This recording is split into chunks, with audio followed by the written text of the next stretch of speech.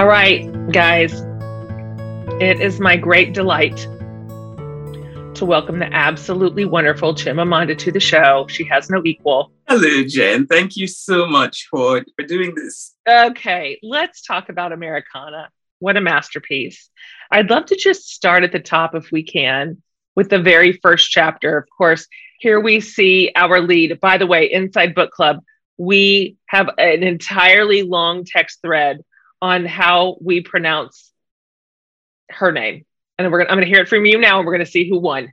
Because we were all over the place on what act, where's the accent? Is it a longie? Is it a shorty? Here's the thing. Even though it's spelled differently, it's actually pronounced Jennifer. It isn't. It isn't. Stop it. Ifemelu. Stop it right now. Say it again. Ifemelu. Efemelu. Okay, that was the lead. That was the lead response. Efemelu. We love her. So here we see Efemelu heading to a braiding salon, of course, making judgments about the women who work there. Do you think that her time spent in America changed her perception about these women? And would her reaction have been different if she had just arrived, maybe, in the country? What do you think about that? We're guessing on characters. You made them up, of course, but we like to suppose of them as real in real life and wonder what some of their paths might have been. That's interesting. Would she? I'm sure she would have. I mean, she'd spent time in the US and of course it shapes you and it changes you. And so she's not the person she was when she first got to the US, right? Right. So of course, yes, I think she would have felt very differently about them had she just arrived, right?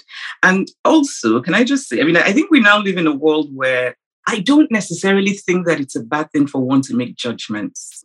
I think the judgment should be informed and honest, but somehow it almost feels as though having an opinion has become judgmental. You are not wrong. And I think it sometimes gets in the way of people just being allowed to think. I mean, I think we need to be able to think, but I also think that we need to think clearly, right? We need to be informed about our opinions, all of that. But anyway, so back to Ifemelu. She's an interesting character, isn't she? Yes, she is. And I'm happy. I mean, you said, oh, we all loved her. And I thought, oh, that's nice, because I think a number of people didn't. And that's also fine. And I didn't want, I mean, one of the things I had in mind in writing her was, I was very much aware of how very often women writers writing women characters are often expected to follow certain rules. And one of those rules is likability. You're supposed to write a female character who's likable. Yeah. And likable is often a very simple thing, right? She has to conform and be conventional and put others first and all of those things. She's not really allowed the flaws that human beings have, you know, that in general, the likable character. And when I set out to write Ifemelu, I had that in mind, and I did not want for Ifemelu to be conventionally likable. So when she said that, I like this. And there's a bit, I mean, obviously people also ask me quite often how much Ifemelu is me. And I think she's much more interesting than I am. I think she's had a much more interesting life. Mine has been fairly boring. But of course, I think every character I write has elements of me. And so actually a very good friend of mine said to me, in creating Ifemelu, you made yourself without your warmth. Wow. Wow. So this is really, Jen, this is just my way of saying that I make judgments all the time. That's really what this whole rambling has been about. I find that so interesting. Do you agree with that assessment? It made me think. I mean, I was amused by it, and I thought it was kind of perceptive of him. And then I started to think about it, and I thought, I kind of see why he would say that. I don't think I think she's maybe a bit more courageous than I am. Do you? Yeah. But yes, I guess she doesn't have my warmth. And I think that was maybe when I was deliberately trying to make her not be conventionally likable. Yeah. I think that made us drawn to her. I think that's why we liked her, because we saw complexity in her that we all share. And you let her say on the outside things that the rest of us say on the inside. And I admire those characters always. And so I love how you wrote her. I'm so fascinated with novelists. I mean, I truly am. Like, I just want to live in your house and watch you work. And I want to ask you questions about your process. I do. Yes, I do. It's so fascinating. Did Efemelu come to you? How did she come to you? Is that a weird question? No. Mm-hmm.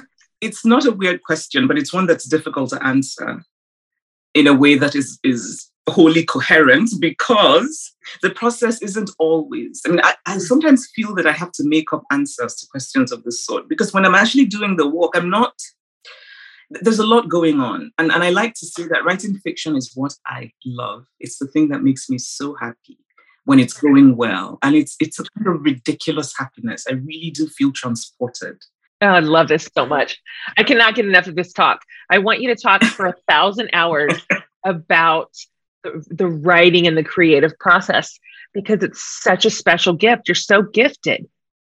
I really do think that this is something I was given, right? I didn't make it, but I made the choice to sort of use it.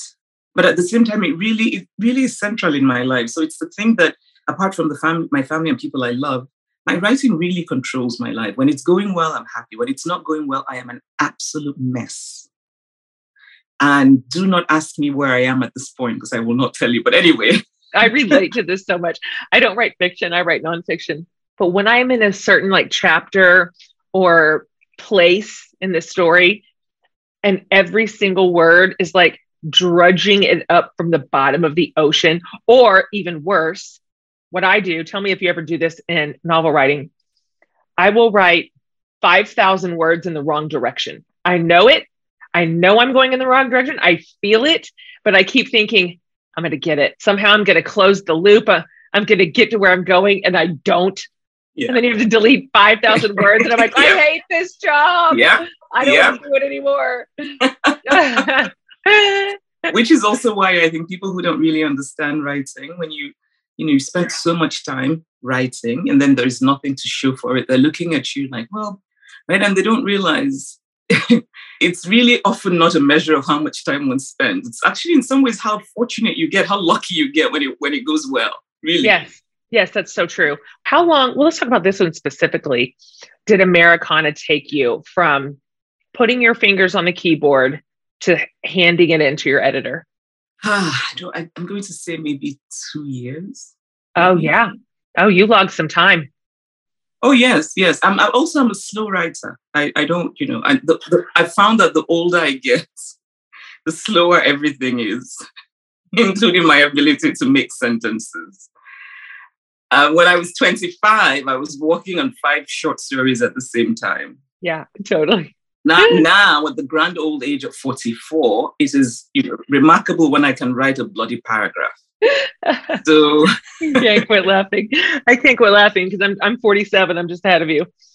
And so now to the mix, we have added children, a whole adult life that also requires tending to. I think it's their fault. Can we blame them? Is that fine? Can we say the people around us have made writing harder? Because I'm prepared to co-sign on that. Yeah. It's everybody. It's the people around us. It's the whole bloody world. It's everything but us. That's the thing to say to yourself. I like this. I'm going to actually try that out.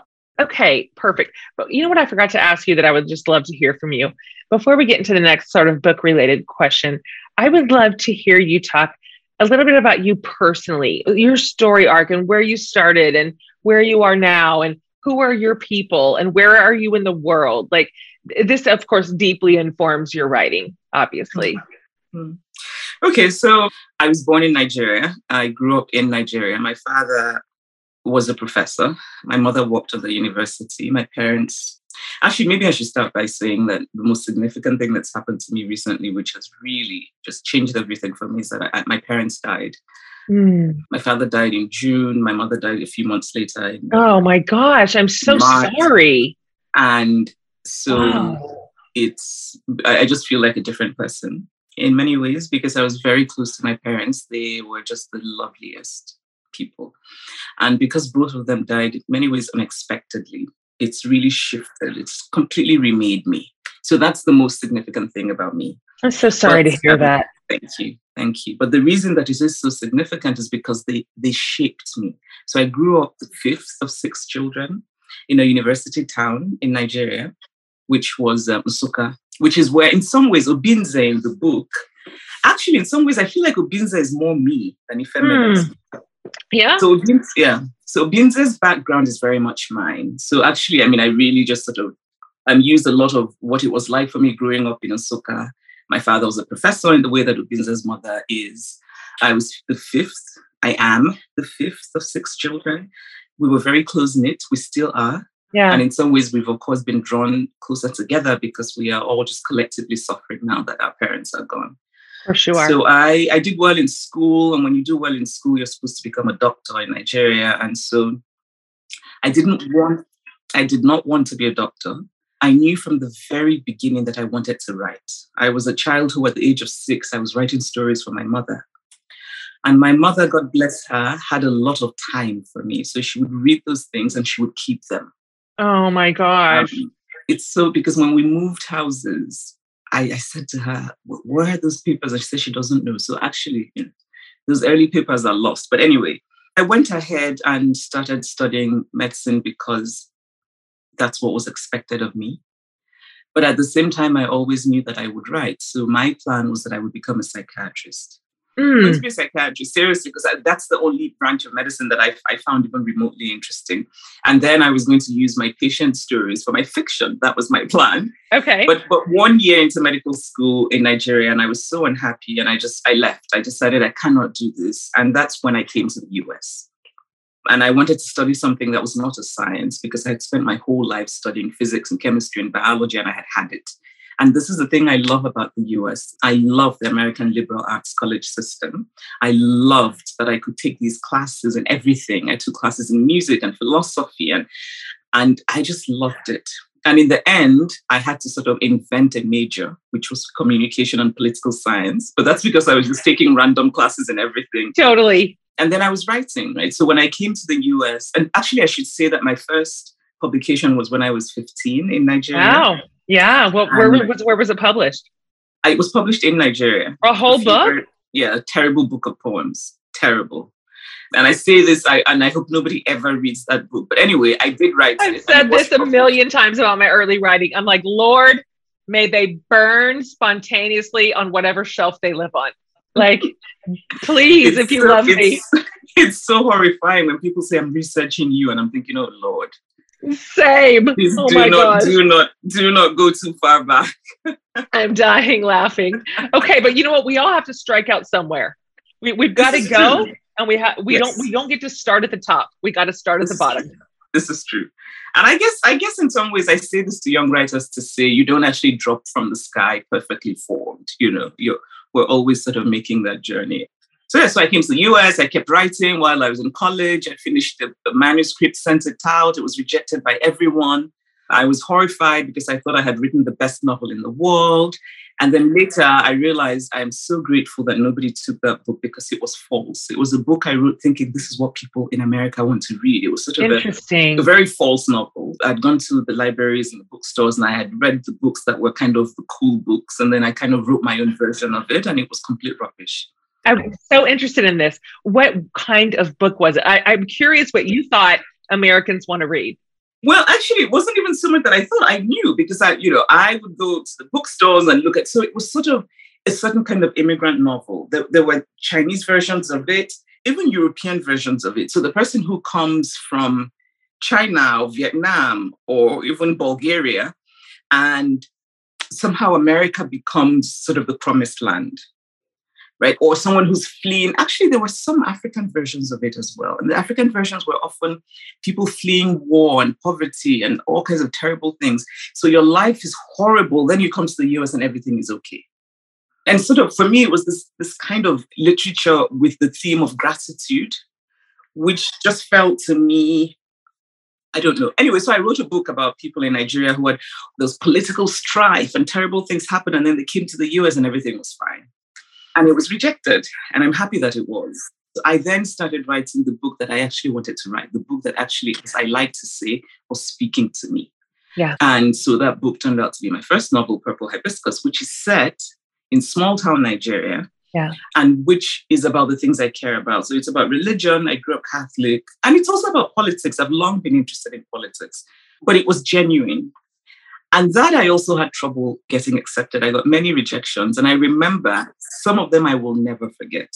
Like what? One person said to me, nobody knows where Nigeria is and nobody cares. Oh, no. Yep. I'm so happy you didn't listen to him, because those people can crush your spirit. Oh, absolutely. Absolutely. It's a new year, beloveds. We made it to 2022. This is a time where some of us may set resolutions or maybe intentions or words for our year. It's a great time to really reflect on where we need to just pull some different levers in our lives. This is why I'm also just so excited to introduce you to the Me Course series, which is a series that I have put out with my incredible team. Our mission here is simple. This is inspirational, educational, and actionable content, as I like to say, for the rest of us.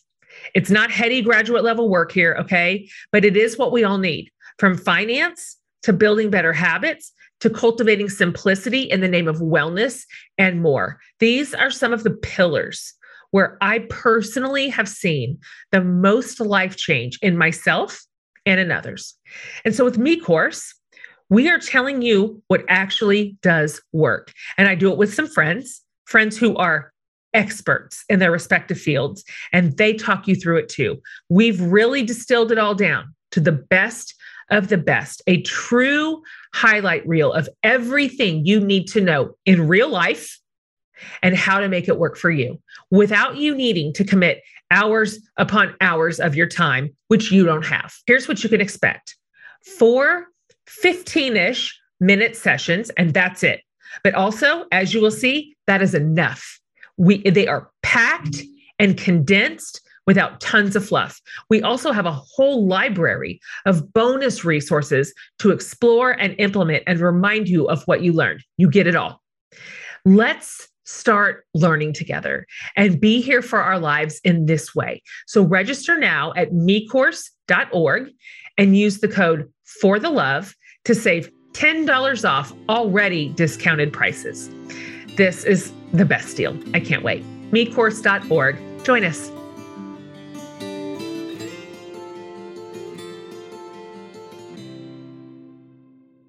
Great stories are powerful, right? That's why I love this podcast. We get to hear people from all walks of life talking about their obstacles and their wins. And you know another place we get to do that? The Jen Hatmaker Book Club. And I want you to join today, because if you love this podcast, you're going to love the book club. Here's the deal. Each month, we'll dive into a fantastic book, and we read all kinds of stuff: fiction, memoirs, self-help, all of it. Every single book is something I have read and loved, and I just know you will too. After you sign up, every month, I'll send you a box with the book and other fun treats. Plus, your membership comes with a whole slew of perks. You get resources like reading plans, weekly summaries, discussion questions. Plus, you get tons of exclusive community stuff. You get access to our private Facebook group where you can connect with me and all your fellow members. And there's a monthly Facebook Live chat session with me and sometimes some surprise guests. Sometimes I pop into the Zoom meetings of our local chapters, which is always delightful. Plus, we do some cool stuff with the book's author. They curate these awesome Spotify playlists just for us. Plus, I record a podcast with the author or another special guest, and we talk about the book. It is an incredible way to cap it all off. And you know what makes a book club great?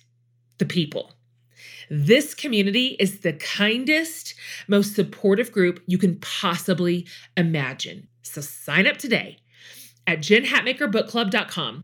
We are here waiting to welcome you into the sisterhood with open arms. So join us at jenhatmakerbookclub.com today. Okay, back to our show.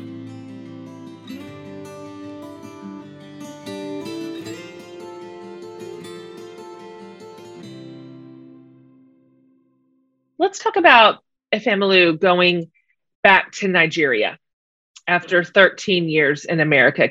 You made that decision for her. Why did you choose that for her?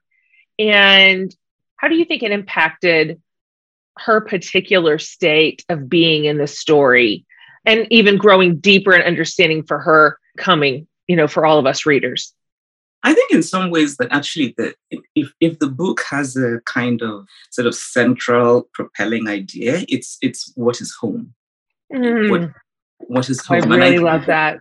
So I sort of, to go from character to author for a minute, I was in the US for 3.5 years before I went back. So obviously my sense of alienation wasn't as profound as hers. Yeah. But I still had that. Yeah. So I think for her, it's that idea that you've been in a place and everything ostensibly is fine. Yeah. You have this blog that's doing well, but there's something in your soul that is empty. And the reason I say that she's courageous is that I think so many of us have that feeling, but we do not act on that feeling. Because in some ways, I guess it's safer and it's easier not to act, but she does. She takes that decision, and it's a big decision to kind of just pack up and go back to Nigeria. Yes. Especially because you're leaving something that's going well and you're seeking out the uncertain, but you sort of feel that hole in your soul might just be filled if you go back. And so she goes back. And I think it's for me, that question of what home is very interesting in general. And I believe that we can have multiple homes. I also think I have, this is my home in the US. My home is also in Lagos, in Nigeria. Both are important to me, but I know where my heart is. My heart is in my little ancestral hometown in Nigeria. Yes. That theme was resonant throughout. We talked a lot in the book club about that, about what home means and how we long for it. And that even having a successful life away from home doesn't deter, it doesn't cut off that feeling of like, I just need my people and I just need my place. Yeah. And I think that applies to a lot of people. We don't have to have our major home on another continent. It could be geographically tighter in, but still. So I really kind of appreciated those themes because they felt so relatable. A lot of us could relate. Obviously, you just mentioned this, but two huge facets of the book were her blog. And then also the attention paid to women's hair. It's just endless. You don't know this about me, but I have my youngest 2 children are Ethiopian. They're adopted. And so one's a boy and one's a girl. The amount of hair questions and attempted touching and it just never ends. It literally never ends. My daughter's 15 and she's how old is she? She's 15. She's a gorgeous supermodel beauty. She's got that Ethiopian, she's got the bones and the forehead. She's beautiful. But I related to this part. Of course, one of her blogs is titled A Michelle Obama Shout Out, plus hair as a race metaphor. And I just chuckled. Can you talk to me about this? Obviously, you've experienced it, particularly being in the US when you were here. I'm curious the difference between Black hair obsession from a place like the US versus, of course, Nigeria, where also hair matters. I mean, hair matters. It matters everywhere, but the reaction to it is different. I think, yes, very different. So in Nigeria, in some ways, hair is not the kind of political thing that it is in the US. And I think it's because, again, in Nigeria, we're not Black. We don't think of ourselves as Black. Yeah. And we think of ourselves in terms of ethnicity and in terms of religion. Exactly right. Yep. So really, people are looking at you in Nigeria and just expecting you to be well turned out. Nigerians are really the most stylish people in the world, bar none, by far. Whenever I'm around my Nigerian friends, I'm like, I'm underdressed yet again. I cannot match this. I cannot match this level. It's so high. Yeah, they go for it. So hair, when I was growing up, I remember, my mother would always have my hair very nicely done. But I remember thinking that I could not wait until I finished secondary school so that I could get my hair relaxed and so that I could start putting in long straight weaves, which I did. when I turned 16. Okay. And it was the most exciting thing. And then I come to the US. And that's actually when, in some ways, I think my kind of what I would call my education, my racial education. Gosh. Because I became Black in America. That's right. And that's also when I started thinking about things and started learning and started reading African American history because I didn't quite get things. And I think it's why today I'm actually reading Caste, this really interesting book. And, reading about American history, but particularly African American history, just made me think, my God, really? All of these things happened, right? And it made me have just the most respect and admiration for this ethnic group in America called African Americans, because that's actually what it is. It's an ethnic group. That's right. You're right. And I say that because I think it's important to make that distinction. There's race, so I'm Black, right? In America, I'm Black. That's right. But I'm not African American. That's right. So my ethnic group in America is not African American, but my race is Black. And these are all identities I then started having to sort of grapple with and make sense. And I think it was actually undergrad. I could not afford to go to a hair salon to get a relaxer because I just thought, my God, these people pay so much in this country to go to the hair salon. What? So much. It's a line item in my budget. I then go to Target and I buy the relaxer kit and I put it in my hair and I burn my scalp. So I thought, maybe this is not a good idea. Oh my gosh. So that was kind of how I stopped relaxing my hair before it then became embracing sort of my hair the way that God made it. And doing that also meant realizing that it had a meaning in sort of the wider American space. That when you have dreads or you have natural hair as a Black woman, there are assumptions made about you. So the idea of the Afro, maybe this person is kind of like a Black Panther light, maybe, right? Or you have dreadlocks and they're like, it seems either a bit crunchy and she does yoga and she sort of, or she's kind of a Black nationalist. Yes. And really, you're thinking, no, she just likes her hair the way God made it. And sometimes people will ask you what you've done to your hair because it's not long and straight. And you're thinking, actually, no, you should be asking the Black women who have long and straight hair what they've done because that's not how God made it. That's right. And this is not to say, of course, I feel very strongly about women having a wide range of choices. So I think, straight hair is fine if that's what they want. But for me, I just cannot ever straighten my hair. And it's very much related to my sense of self as a Black woman.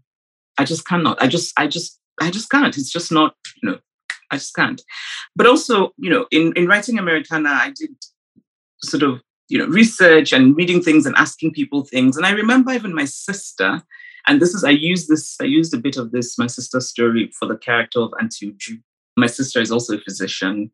And when she was going for her first interview, she was told by a dear friend not to wear her braids, to take the braids out and straighten her hair because it would make her appear more, quote unquote, professional.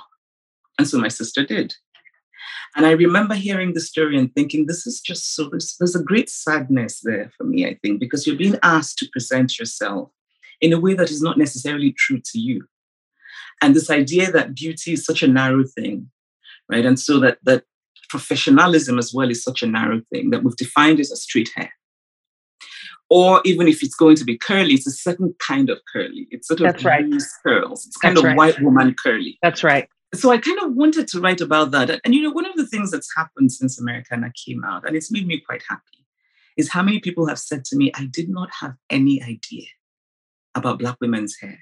And I did not, and there's a woman in Washington, D.C. who's sort of in charge of HR for this huge organization. And she said to me, I made judgments and I will never do that again. And it made me so happy. Oh my goodness. So she would interview somebody who had dreadlocks and immediately imagine that the dreadlocks meant something.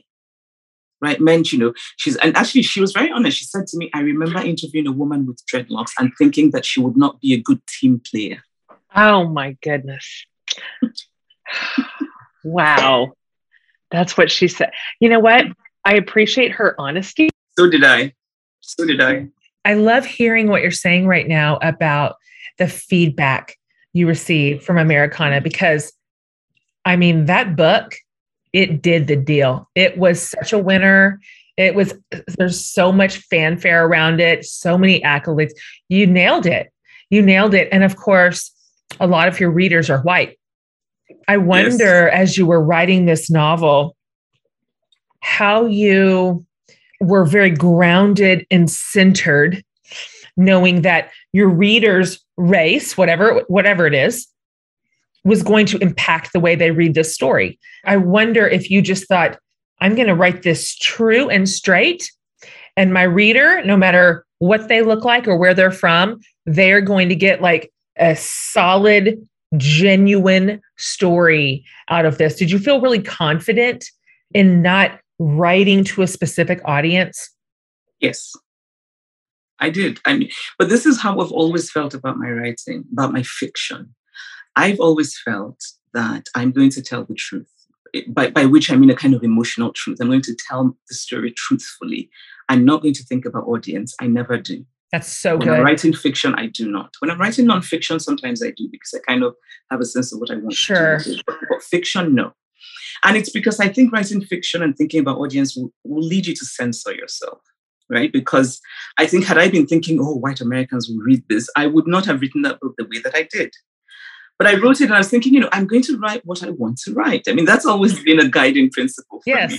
Yes. And I have to also say that my novel Before Americana, Half of a Yellow Sun, had done quite well. And so I remember thinking, nobody's going to buy Americana because they'll all hate it. But that's fine because I won't starve, because Half of a Yellow Sun did okay. And my thinking was, I want to write the book I want to read. Yes. So I felt that American fiction doesn't really engage with race in a very direct way. And so the books that I had read that were about race were often so hyper subtle that sometimes you were not even sure what the hell was being talked about. Totally. And also so careful, because race is such Americans are so uncomfortable about race. Oh, man. Oh. And Don't I know? so I wanted a kind of more. I often like to think about when that idea of French films where they say, oh, we're doing cinéma vérité, where everything is just about the way it is in life. And I thought, yes, this novel is going to be another version of that. I just want to be very direct about race. And of course, one of the ways I think to do it is to use humor. I think it's possible to laugh about things that make us uncomfortable. Totally. And there's a sense in which, racism is awful and absurd and ugly, and also really fundamentally funny. I mean, because there's just, really, when you think about it, you're going to say you cannot vote because your skin is dark. Right. I mean, it's that's absurd. It's just so absurd. Yeah. Yes. It's so cuckoo. It's so bananas. So I see what you're saying. Yeah. I see what you're saying when it's funny, because it's so outrageously absurd. Yes, absurd. Yeah. And I do think also that being sort of a foreigner, quote unquote, gives me a kind of perspective.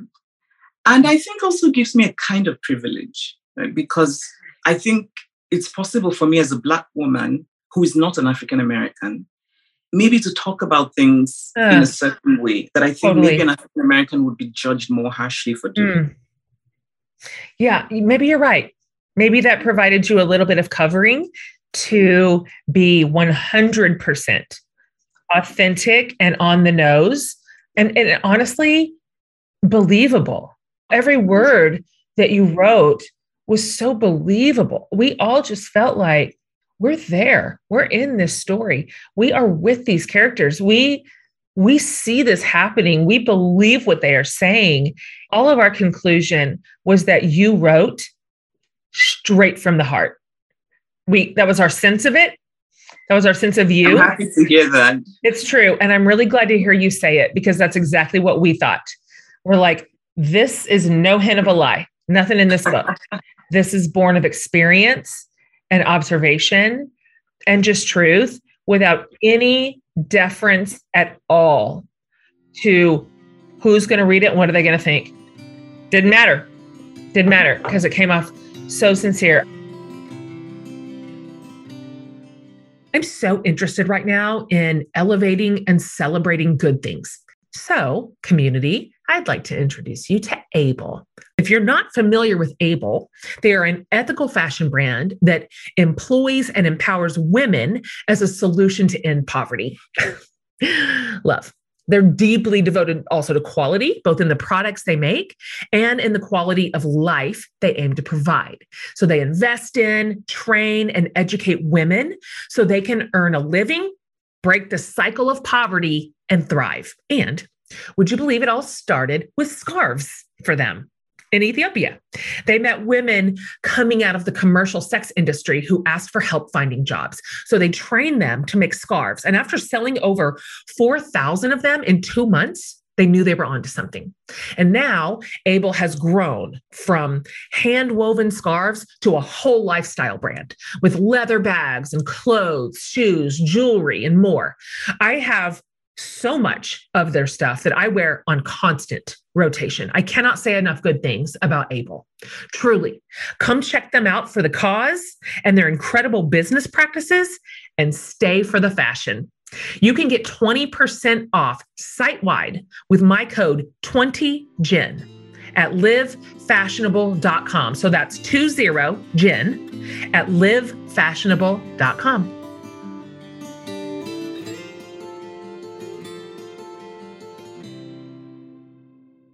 We have to talk about the relationship between Obenzi and Ifemelu. They're just, I wanted them to be my real life neighbors. That's how I felt. I wish they lived next door to me. Their relationship obviously filled to overflowing with big, heavy emotions. And even the ones that, my longtime theory is that like the love and the emotions we develop when we're younger, like in high school, they're hard to match because they're so intense. They're just so fiery. How did you first start piecing their stories together? And how did you imagine and see and then ultimately create their connection changing throughout maybe the drafts of this book? Did you have to rewrite that a few times? Right, their relationship, did you?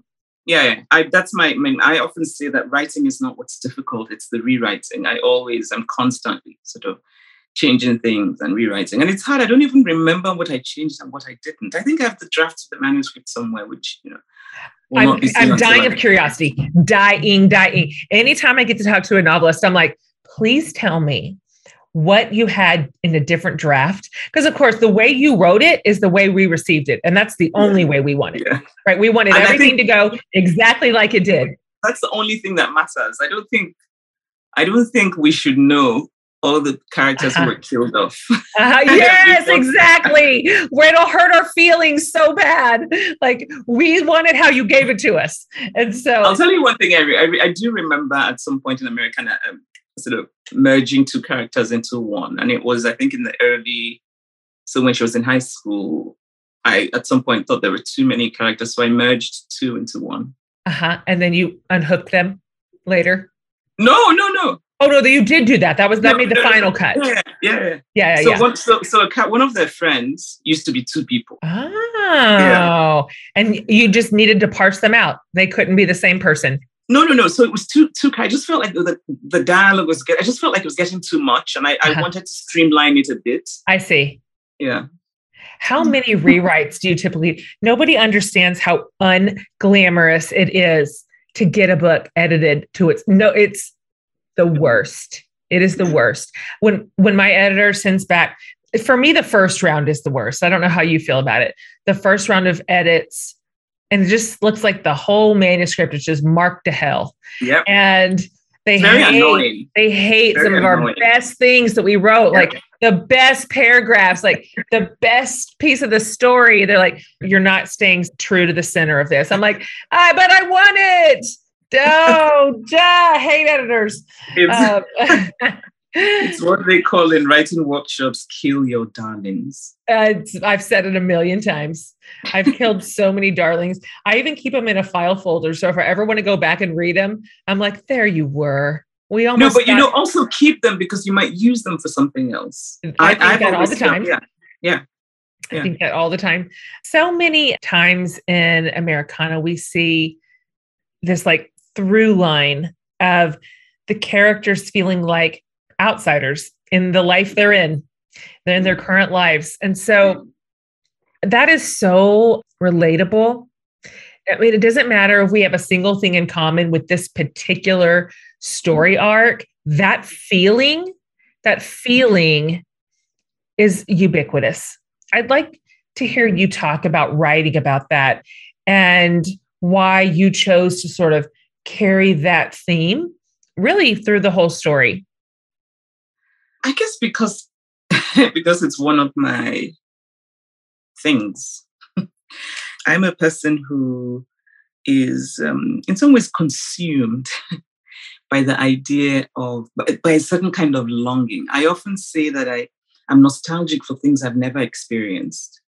And I dream and I imagine. And sometimes you think that there's another life that you should be living, but you never got the chance to live. And I think about those things a lot. And so often, and I guess it's just that it's that thing that I was given where your imagination is very alive.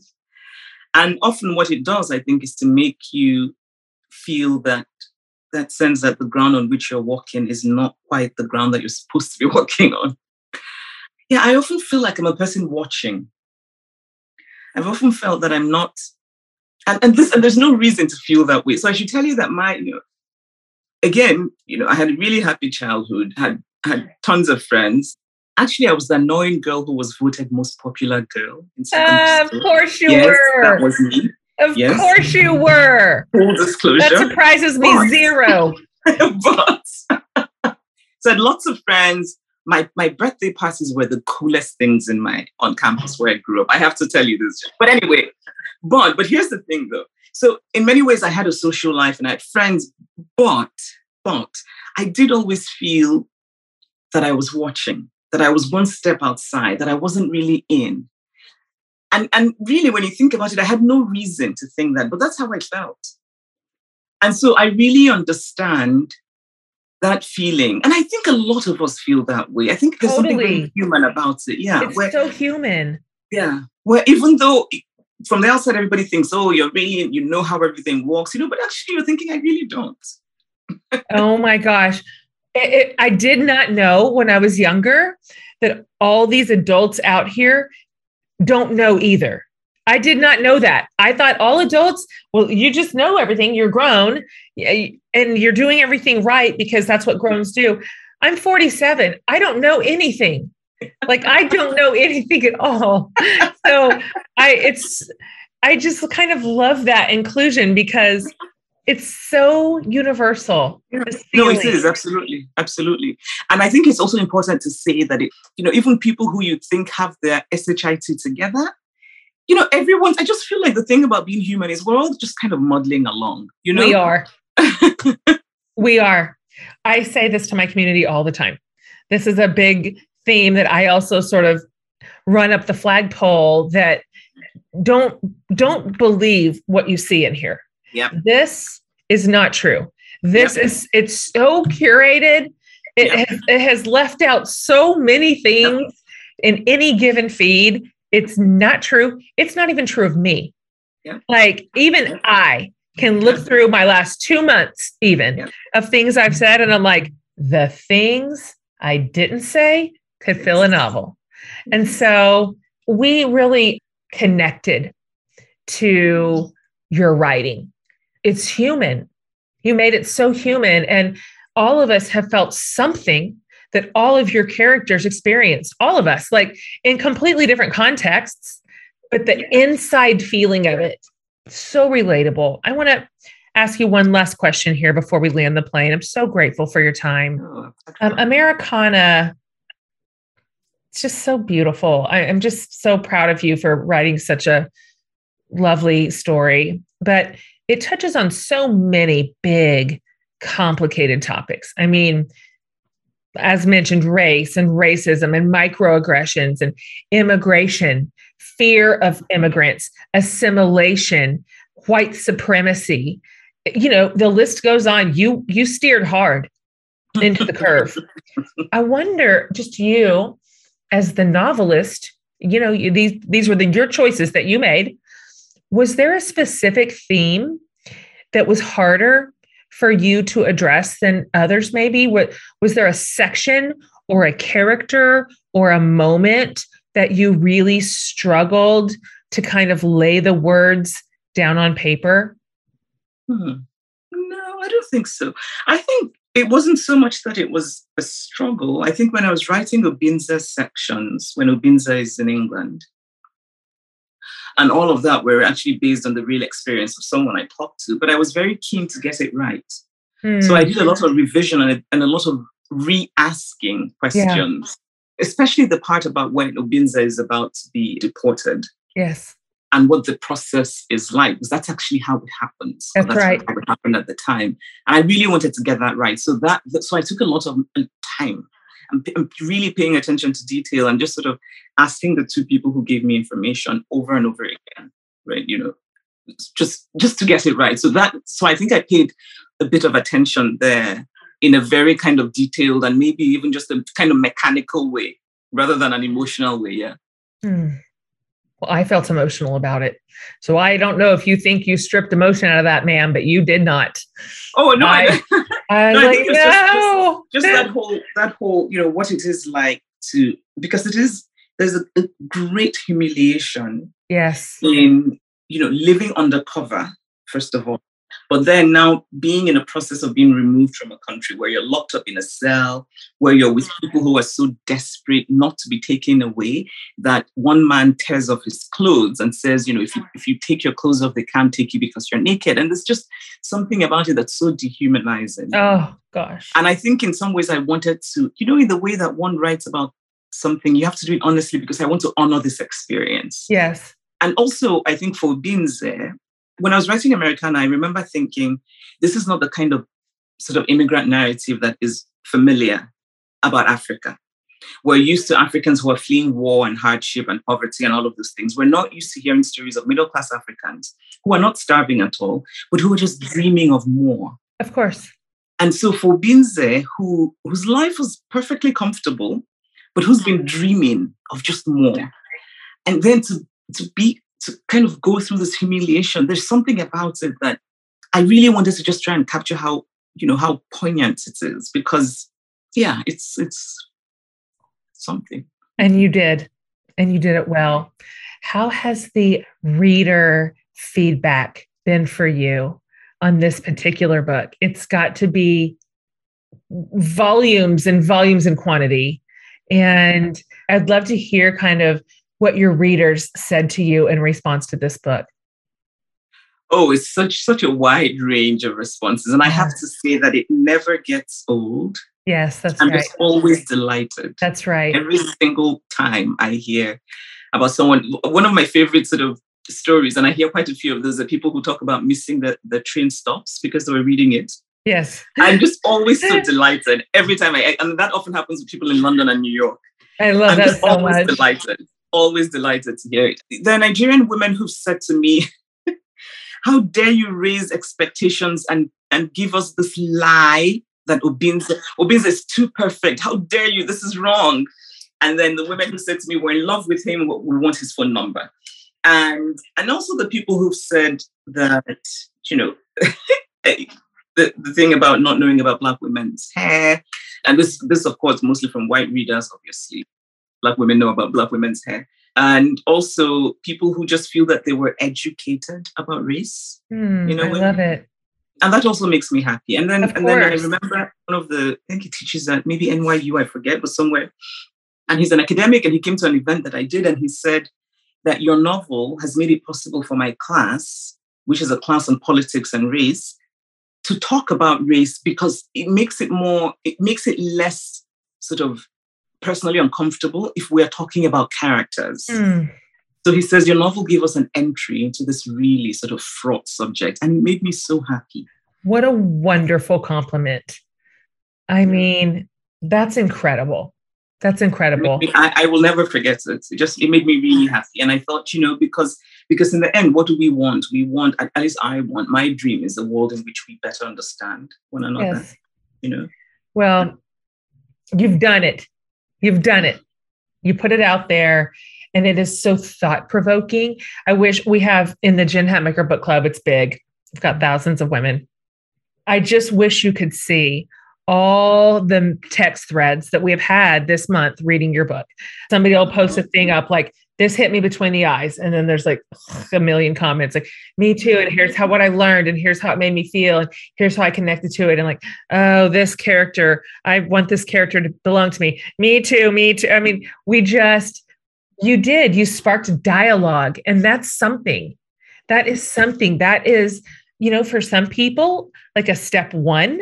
For some people, it's a step 8. Just a reinforcement on what they're already learning and what they're being exposed to and who they're choosing to read and what sort of life experience they are observing that has nothing to do with theirs. And so you've just laid a really beautiful layer on top of work that is being done everywhere, but particularly here in America, as we just grapple and wrestle through racism and how to just beat back this old beast. And so thank you for doing it and for not holding a single word back. Thank you for not making anything easier, for not softening the blow anywhere. It was a real delight to read your work. And so I'm signed up now for everything you've ever written. Okay. Oh. I just became a super fan. I just created thousands of super fans.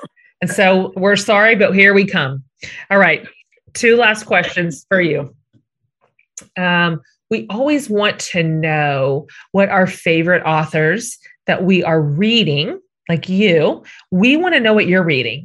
What have you read lately that you loved? Or it could even be an old book that you loved, like a standard go-to favorite, or maybe something current that you're like, this is required. I should have given you prep on this. When people ask me that question, what are you reading? My brain goes blank. And I'm like, all of a sudden, I feel like I haven't read a single book in my entire life. Like, I don't know. I've never read anything. I'm not a reader. Okay. So because I'm working on fiction, when I'm writing fiction, I don't read fiction. I completely understand. Yes. So I read a lot. I read a lot of poetry and I read nonfiction. Got it. So the book I adore and I'm reading again is Rita Dove. I just think she's a fantastic poet. What's the name of the book? This one is called Playlist for the Apocalypse. Okay. And it's poetry. Yeah, it's poetry. Okay. And I also have her collected poems, which I'm looking at. She's just really wonderful. I started reading a few days ago this book by Ted Hughes, which is called Birthday Letters. And it's his poems about Sylvia Plath. And I'm just curious about. And so actually, what you said about what book, is there a book I think everyone should read? There is. The book called Invisible Women. And it's nonfiction. And it's about, if you look at it, it says data bias in a world designed for men. And it sounds a bit, kind of boring and stuffy, but it's not. Okay. It's a fantastic book. And I think it's so eye-opening because it's just a book everyone should read. It's Invisible Women and it's by Caroline Criai. I'm probably not pronouncing it properly, but her last name is Perez. So Caroline Perez. Don't you worry. I'll find it and I will link it to every single person in my community, both of those. I wonder if that will have the same impact on me. Did you ever read Half the Sky? Is that the New York Times columnist? Yes, that's right. Oh, no. I think I have it in my Kindle and I haven't read it. That's right. And his wife. And, of course, it won Pulitzer. It's brilliant, but it comes from the Chinese proverb that women hold up half the sky.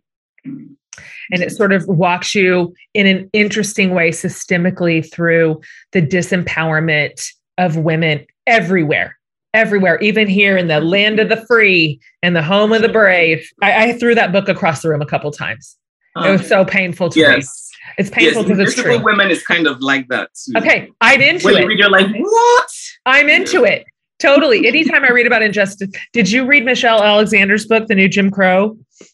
Yes. That devastated me. I didn't sleep for a month. Just when people do their research and they lay it flat on the page. Yes. And then you just see it for what it is. Yes. There's no hyperbole. It isn't, there's no commentary. This is not from a pundit space. It's just, these are the facts. Ooh, girl, I'm laid out. Laid out. I'm going to read that book. I'm going to order it as soon as we get off this Zoom call. I want to just thank you so much for being here. And, are you able to tell us what you're working on next, or is it a secret? No. It's a secret. I hate secrets. It's a novel, though. Da, da, da, da, da, da, da. We can't even get that out of you. Can you tell us when we can buy it? Da, da, da, da, da, da. No, Jen, I have to bloody write it before you can buy it. That's the worst part about being a writer. Like, I like the part where you sign the contract, and I like the part when it's released. But you have to write it. It's so hard. The writing part. Okay, well, look, whatever it is, I am cheering you on. Get those words on the page so we can buy your next thing. We're here. Thank you. We're signed up for you. We've pre-ordered it. You haven't even turned it in, and we've pre-ordered it. Okay. I'm delighted to have met you, truly. Me too. Any way that I can ever support your books, definitely the one you're working on when it's time to come out. You have my information. You send it over, and I will run it straight up the flagpole for my community. Oh, that's very kind. I will, actually. I will. Do it. Do it. I can't wait. Thank you for being here. Have a great day. Sending you all my love and support. So great to meet you. Until next time. Yes.